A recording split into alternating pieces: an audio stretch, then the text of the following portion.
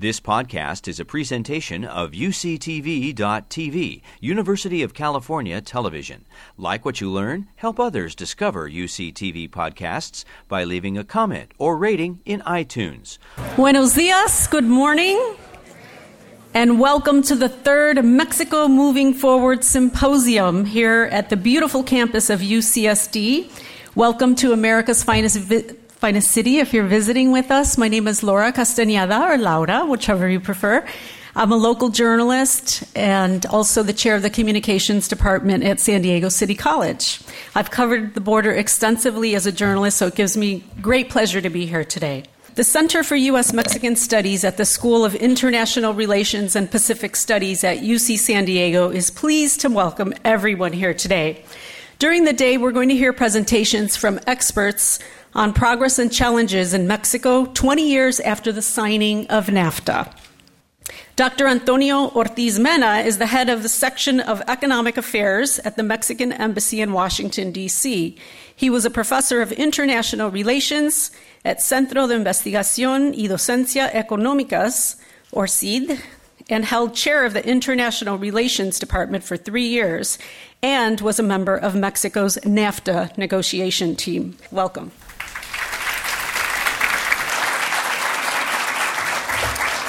Thank you. Buenos dias. Good morning, everyone. I am Antonio Ortiz, the head of economic affairs at the Embassy of Mexico, and it really is an honor to be here with President Napolitano, with Chancellor Josla, and Dean Peter Cowie. Ambassador Eduardo Medina Mora asked me to convey his best wishes for a very successful symposium and for a vigorous research and outreach agenda for the Center for U.S.-Mexican Studies and the UC system in general in the coming years. President Napolitano alluded to this, and I think there's a huge opportunity right before us, and we will grasp it. We will grasp it. I truly am among friends. Many of those of you in the audience I've seen in different eras of my life during the NAFTA negotiations, at CIDE, at the Embassy of Mexico these past years, former professors, former students. So in a way, this is a very emotional moment for me. And I'm also a graduate of UC San Diego. I spent about 6 years here. I earned my PhD the hard way, here at UCSD. But it's worth it. It's worth it. So I'm very, very proud to be here as a UCSD graduate. At the symposium, we will learn about the arts and culture of contemporary Mexico from the creators and artists themselves. We will hear a plurality of voices and views on NAFTA and on North American developments, on domestic reforms in Mexico, which are aimed at boosting productivity, economic growth, and employment in Mexico. We will hear about the TPP, the Trans-Pacific Partnership, in which the 3 North American countries are participating, and which will result in very, very important rules for international economic engagement in the 21st century. We will also hear about the Pacific Alliance between Mexico, Colombia, Chile, and Peru, which is a very pragmatic and results-oriented model of open regionalism. And surely we will hear about engaging with China. I think this is a critically important issue for Mexico and for North America as a whole. Now I believe that UCSD is uniquely poised to undertake path-breaking and rigorous research and outreach in all these topics with the Center for U.S.-Mexican Studies, CILAS, the Center for Iberian and Latin American Studies, the Institute of the Americas, IRPS. So both the venue and the topics that will be addressed today make for a very powerful combination indeed. Given that in 2014 is the 20th anniversary of NAFTA's entry into force, and the North American Leaders Summit took place just about 2 weeks ago, I will center my remarks on where we see Mexico in the context of North America now and about North America in the future. An old African saying states that there are 2 ideal times to plant a tree, 20 years ago and right now. Well, we did plant a tree 20 years ago with NAFTA.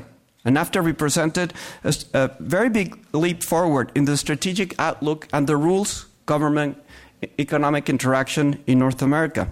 In the next section, a very distinguished panel will assess NAFTA. But I do want to underscore just how forward-looking the agreement was at its time.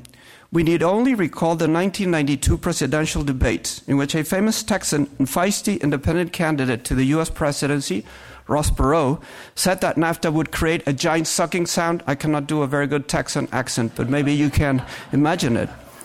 As NAFTA sent U.S. jobs to Mexico because of wage differentials between both countries. At the same time, some groups in Mexico also feared a sucking sound, but in the exact opposite direction. They thought that Mexico would lose jobs because U.S. corporations were larger and had easy access to capital and technology. We are really treading upon new ground. There was no precedent for such a far-reaching trade agreement between a developing country and two developed countries.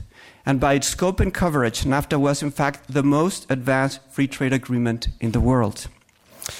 Now, assessing NAFTA has become somewhat of a cottage industry. But if one focuses on NAFTA's preamble, if you judge NAFTA on its own terms, the countries state that they seek to create an expanded and secure market for the goods and services produced in their territories, to establish clear and mutually advantageous rules governing their trade, and to ensure a predictable commercial framework for business, planning, and investment. If we focus on that, I think that NAFTA has been a clear success. Intra-NAFTA trade was about $288 billion in 1993, the year before NAFTA went into force, and it is now over $1 trillion, about 273% increase. Bilateral trade between Mexico and the U.S. went from about $80 billion to about $500 billion annually, which is about $1 million per minute. And that means that by the time I finish speaking, about $10 to $15 million in bilateral trade will have taken place. Mexico is now the third largest trade partner of the U.S. and second largest export destination. And in fact, the U.S. exports more to Mexico than to Japan and China combined, than to the BRIC countries combined. And I had to get this new statistic. Soccer fans here know that the World Cup is on its way. And you might also know that in the history of the event, 8 different countries have won the World Cup, or maybe 9 if Mexico wins it this year. And you might be surprised to hear that Mexico also buys more goods from the U.S. than do all the 8 countries that have won the FIFA World Cup combined. And I'll leave it to you to figure out which countries these are. Now, while the goal of NAFTA was the establishment of a free trade area, something much more significant has happened. North America has become a region of shared production. We are jointly producing goods through the deeply integrated production and supply chains that have developed as a result of the clear, stable, and transparent rules established by NAFTA. And we are increasingly engaging in the global economy as a single region. The paradigmatic example of North American integrated production is the auto industry, but the aerospace industry has become increasingly salient. To give you just but one example, Bombardier, the Canadian aerospace company, is producing parts of the Learjet 85 in Querétaro, is producing the fuselage. That jet uses Pratt & Whitney engines produced in Canada, and final assembly takes place in Wichita, Kansas. And as I said, this is just a single example of what is already taking place in North America. This is due not only to the trade that has taken place, but to the intra-regional investment. It might not surprise you to learn that the U.S. is the main foreign investor in Mexico, and it invested about $168 billion from 1999 to 2013 in Mexico, which is just about half of total foreign direct investment in Mexico. But you might also be interested to learn that Mexican investment in the U.S. is also growing significantly. There are different estimates, but one count is that there was about $20 billion worth of Mexican investment in the U.S. from 1999 to 2013. And 40 out of the 50 states of the U.S. have at least one world-class Mexican-based company, such as Cemex, Gruma, Grupo Alfa, Grupo México, Lala, Bimbo, and Mexichem there. So this is not only the U.S. investing in Mexico, this is Mexico investing in the U.S. This growing intra-regional investment can be seen in the percentage of U.S. value added in U.S. imports. It is 2% from Japan and from the European Union. It is 3% for imports from Brazil and 4% for Chinese imports. It is 25% for imports from Canada and 40% for imports from Mexico. That is to say, U.S. imports from Mexico have 10 times more value added than U.S. imports from China. Now, the success of NAFTA was largely the result of the rules of the agreement, but particularly the trade and investment decisions made by business leaders during these past 2 decades. But if we are to take North American integration and competitiveness to the next level, we need to have a much stronger and proactive engagement between the public and private sector, and to truly think and act regionally. The world economy has changed radically in these last 2 decades. Services loom much larger now, as they did 20 years ago, as does e-commerce. We have advanced manufacturing, including 3D printing, which means that we need a very highly skilled workforce, streamlined regulations, and vastly improved infrastructure and logistics, not only at border crossings, but throughout North America. And by the way, I believe there was an excellent program at UCSD TV last April, hosted by Dean Cowie, about advanced manufacturing in the U.S. Perhaps a new program on advanced manufacturing in North America could be done. The energy landscape, yeah, all right, great. You see, we're already doing things. The energy landscape has also changed dramatically. During the NAFTA negotiations, Mexico did not open its hydrocarbon sector to foreign investment. But with last December's constitutional reform, Mexico's horizons are to change radically and for the better. Meanwhile, according to the International Energy Agency, the U.S. is slated to overtake Saudi Arabia and Russia as the world's top oil producer in 2015. And in its energy outlook to 2040, ExxonMobil estimated that by 2020, North America would become a net natural gas exporter and a net export of oil around 2030. North America thus has all the necessary energy resources to fuel its economic growth for a long time, and reliable and affordable energy will be a key component in ensuring a very competitive North American manufacturing base. So, we need what needs to be done and are already making strides.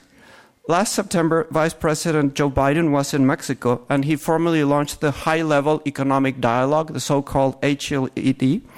Under the HLED, the Mexican and U.S. governments, in close coordination with stakeholders, will foster a series of initiatives aimed at reducing transaction costs to businesses in the region. We are launching initiatives in areas such as transportation, telecoms, strategic logistics corridors. I believe logistics will become increasingly important for the competitiveness of the North American region.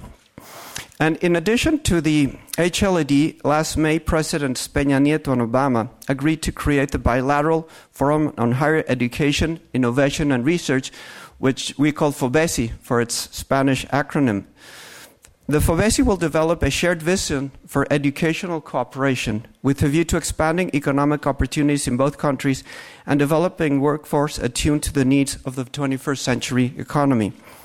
In close collaboration with academia, business, and stakeholders, FOBESI will develop initiatives on, among other issues, workforce development, student and academic mobility, research, technological development, and innovation partnerships, and language instruction. The Mexican FOBESI Advisory Group has already presented what we call the Proyecta 100,000, Proyecta 100,000, which aims to send 100,000 Mexican higher education students to the U.S. by 2018, and is part of the proposed 100 plus 50 strategy, which aims to send 50,000 U.S. students to study in Mexico also by 2018. These are doubtless very, very ambitious goals, but I think we have to be very ambitious.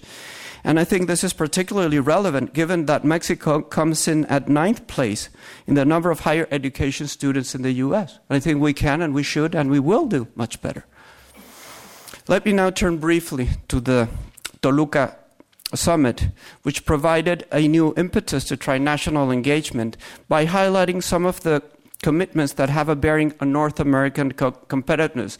I'll just list some of them so that you get a sense of the initiatives that we are pursuing in terms of North American competitiveness. Maybe some of this information, even though it's publicly available, does not register. I think it's very, very important just to get a sense of what we are doing. We will develop a North American competitiveness work plan focused on investment and innovation. We will jointly promote, and it's important to underscore, jointly promote trade and investment in sectors where our integrated production chains give us a comparative advantage. I gave the example of the auto sector and the aerospace sector.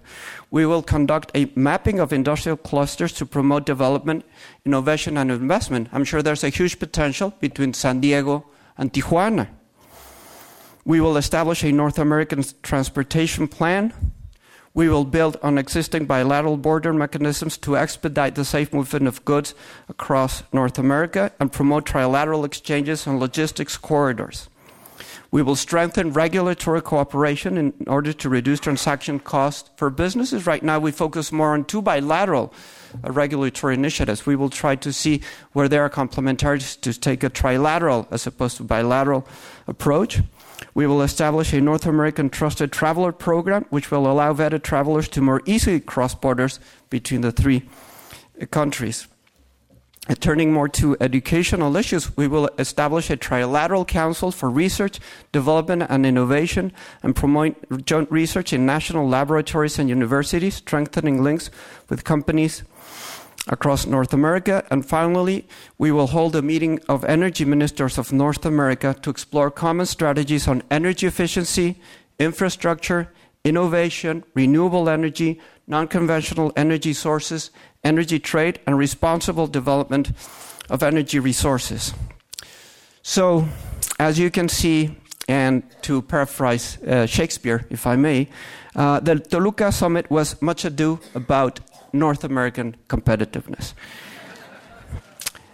These commitments are building on the foundation that we laid some 20 years ago and are an acknowledgement that our economies are not in a zero-sum game with each other, but rather are competing together as one unit in the global marketplace. And while North America is one of the most competitive and dynamic regions in the world, there's still huge untapped potential. Looking towards the future, PricewaterhouseCoopers has estimated that in 2050, the 5 largest economies in the world will be China, the US, India, Brazil, and Japan. Mexico will be the 7th largest economy in 2050 after Russia. The US and Canada will be the top 2 countries in the world in 2050 in terms of GDP per capita, while Mexico will be the top Latin American country in that regard. But the future is not a foregone conclusion. The future is what we make of it. And here I want to mention my dear friend, the late Bob Pastor, founder of the Center for North American Studies at American University.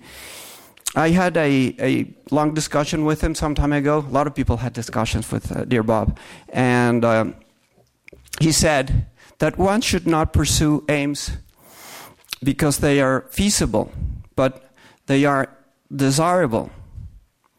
And in forging the future of North America, we are making feasible what is desirable. And I believe that we must remain as forceful and as ambitious as were those who spearheaded NAFTA negotiations more than 20 years ago. Thank you.